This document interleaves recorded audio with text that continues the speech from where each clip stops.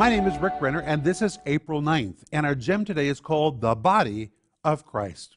And our scripture is 1 Corinthians 12:12, where the Apostle Paul talks about the body of Christ. That word body is the Greek word soma. It is exactly the word used to describe the physical body.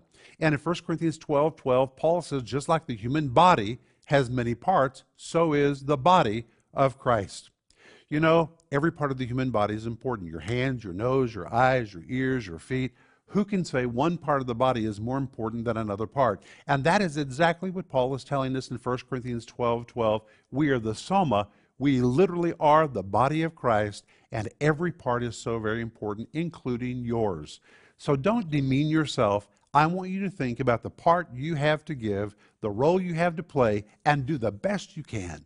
That's what I want you to think about today.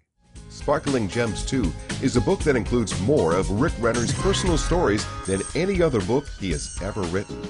The rich teaching from the Word of God, along with Greek word studies, in this 365-day devotional makes it a must-read.